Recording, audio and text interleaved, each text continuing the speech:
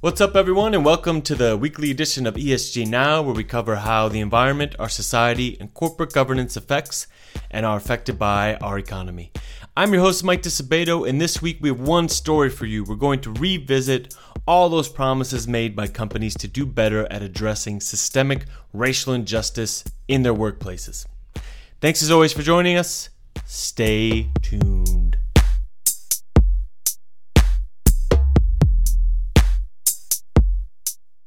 Last week, as we were scrambling over what to think about the ExxonMobil, Shell, oil industry news, crowds had gathered in the U.S. and elsewhere to remember and reflect on the death of George Floyd at the hands of Minneapolis, Minnesota police that spurred global protests. Then this week in the U.S., President Joe Biden became the first U.S. president to visit Tulsa, Oklahoma, to remember one of the most horrific incidents of racial violence in American history that took place from May 31st to June 1st, 1921. The Tulsa Massacre, as it's called, has largely been unremembered until recently compared to the devastation it wrought. And it's all part of a renewed hope that the U.S., and everywhere else, will better reckon with its racial past and often dark history. Last year, as protests raged in the U.S., many companies promised to do more to fight the systemic inequality that still pervades our society. One of the ways companies promised to do that was to re-examine their own hiring practices and company culture and to maybe release some data on workplace diversity. Recently, my colleague Christina Miroman, who leads our Women on Boards and broader diversity research, released a report marking the year anniversary of the George Floyd murder and the mass protests that happened afterward led by the Black Lives Matter movement. And when I talked with her about it, I wanted to see, first, with regards to diversity disclosure, inclusion at companies, had anything changed over the past year? Yes and no at the same time. I think that all the social injustice that we witnessed last year, including the murder of George Floyd, they reignited the discussion around social inequality and racial discrimination. And that's really important. As you pointed out, we saw so many companies publicly pledging to fight against systemic discrimination. We also seen pressure building up, and we're seeing shareholder proposals around topics of diversity are increasing, not only in numbers, but the scope of those proposals are changing. So there is change for sure, and there is also change in the number of data points that are actually available. So when we are collecting the data, we looked at 4 financial years, and absolutely there has been an increase in the amount of data that is available to investors and other stakeholders. But that said, we really have to point out that we are far from where we should be and where we could be in terms of transparency and in terms of data availability. Also, my personal view is that I don't think that a lot has changed. I don't think there has been significant improvement in the representation of historically underrepresented groups. Aside from representation, here's where we are now about data disclosures on racial diversity. As of this year, 26% of the thousands of U.S. companies that we cover have disclosed some sort of data on the racial or ethnic makeup of their workplace. That has not changed much compared to last year, and it's still far below what is reported on for workplace breakdown of gender, which is at about 76%. I asked Christina why she thought companies were so slow in releasing workplace data on both race and ethnicity. The problem is linked to the fact that this report is not mandatory.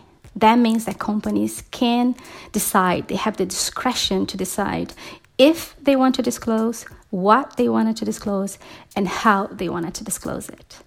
So, as in many cases, companies try to avoid to disclose information when they're not required to. Now, there has been a lot of pressure for companies to disclose the data, so it's getting harder and harder for companies to justify or to avoid disclosing diversity data.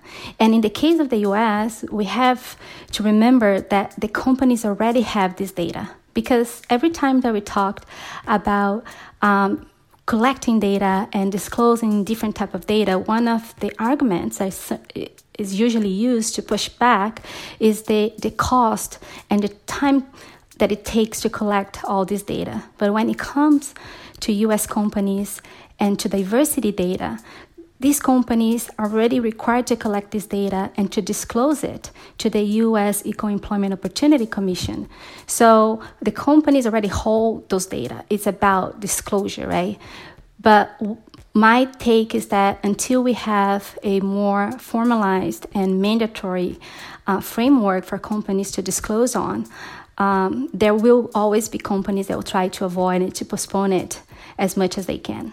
That putting pressure on companies' strategy has worked for gender workplace diversity disclosures in part. There's been that, and there's also been quotas set by investors and regulators for gender diversity at the board level, such as a new law in the U.S. state of California that mandates public companies operating in the state to have at least one woman in a corporate board seat by the end of 2021.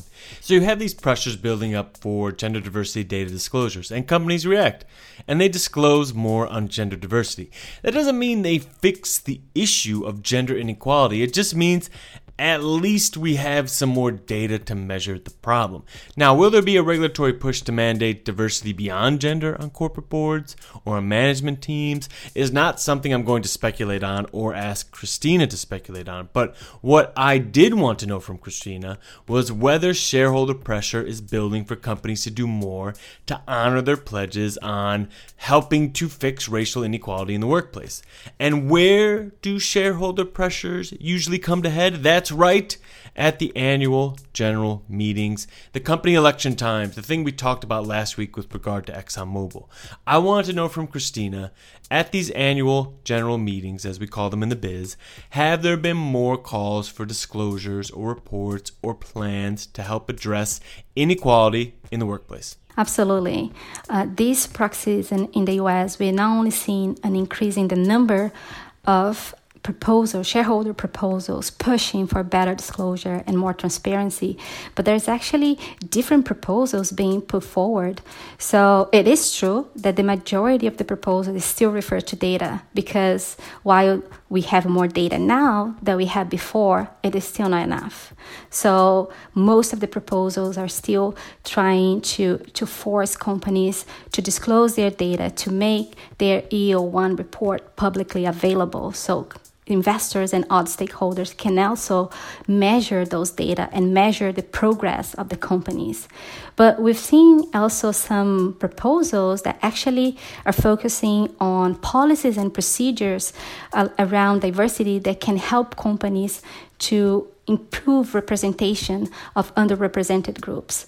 And there is some proposals that are actually pushing the agenda even forward and challenging companies to assess their products and their services to test if those products and services may inadvertently reinforce existing discriminatory practices.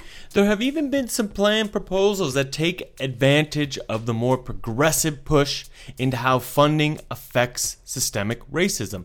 The Harvard Law Corporate Governance blog cites one particularly interesting proposal that asks an insurance company to help ensure its offerings reduce and do not increase the potential for racist police brutality. And there are companies that are voluntarily implementing changes in their diversity practices in an attempt to stave off shareholder proposals on the matter. For example, in 2020 and 2021, several of the nation's largest banks, including Citigroup, Bank of America, JP Morgan, US Bank Corp, and Wells Fargo committed to adopting and disclosing diverse candidate hiring policies that mirror what's called the Rooney Rule. And actually, the Rooney Rule is this really interesting regulation put in place at the National Football League that requires NFL teams to interview ethnic minority candidates for head coaching and senior football operations jobs that was established in 2003. But we will have to wait and see what happens after all these annual general meetings come to a pass about whether companies are actually going to do what they say they want to do, or if for the remainder of 2021 things are going to remain business as usual. The one problem that seems to be plaguing researchers like Christina right now, though, even with the data that is out there, is that it hasn't been provided in a uniform way. I think that every time we talk about diversity, there is a general acknowledgement that the data is expected to be complex. Like we can look at diversity through so many angles, and you have intersectionality too. So there is naturally an inherent complexity to the data. But I think some of the complexity that we came across, it's linked to the lack of standardization. Because companies can break down their data and disclose their data as they saw fit, then we create so many different categories and that are just not comparable, right? So we are in that situation that sometimes we have so much data, but we are still unable to assess companies' performance in relation to other companies. In a way, we are lucky in how we get to have this conversation. It's sterile.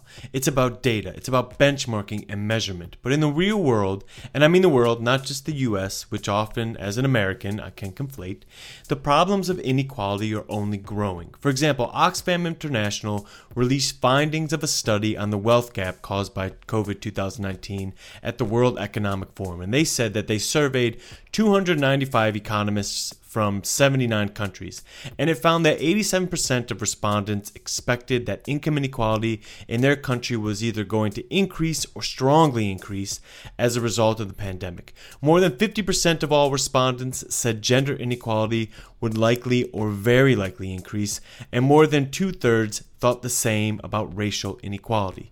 So these problems are only going to get more complicated as we work to emerge from this viral miasma. I asked Christina what she thought the future would bring.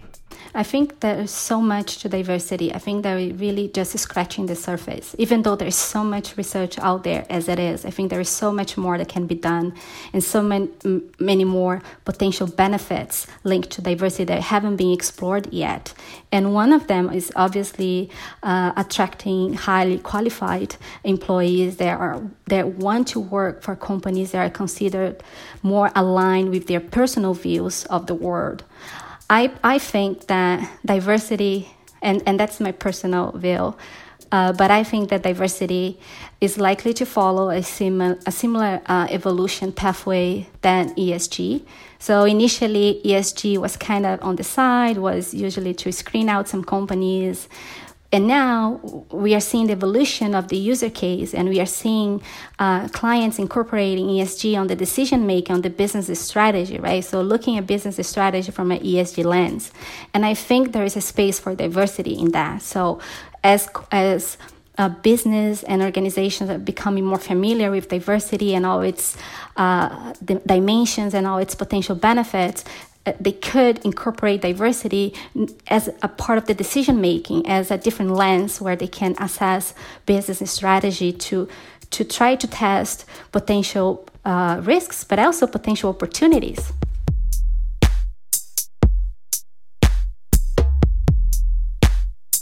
And that's it for the week. I want to thank Christina so much for discussing this week's news with an ESG twist. And I want to thank you so much for listening. I really appreciate it. Don't forget to rate and review us wherever you get your podcasts.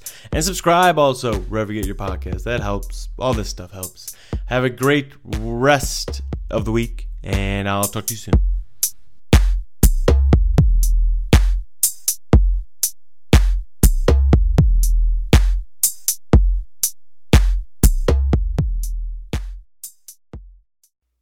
The MSCI ESG Research podcast is provided by MSCI Inc.'s subsidiary, MSCI ESG Research LLC, a registered investment advisor under the Investment Advisors Act of 1940. And this recording and data mentioned herein has not been submitted to nor received approval from the United States Securities and Exchange Commission or any other regulatory body. The analysis discussed should not be taken as an indication or guarantee of any future performance, analysis, forecast, or prediction. The information contained in this recording is not for reproduction in whole or in part without prior written permission from MSCI ESG Research. None of the discussion or analysis put forth in this recording constitutes an offer to buy or sell or a promotion or recommendation of any security, financial instrument, or product or trading strategy. Further, none of the information is intended to constitute investment advice or recommendation to make or refrain from making any kind of investment decision and may not be relied on as such. The information provided here is as is, and the user of the information assumes the entire risk of any use it may make or permit to be made of the information. Thank you.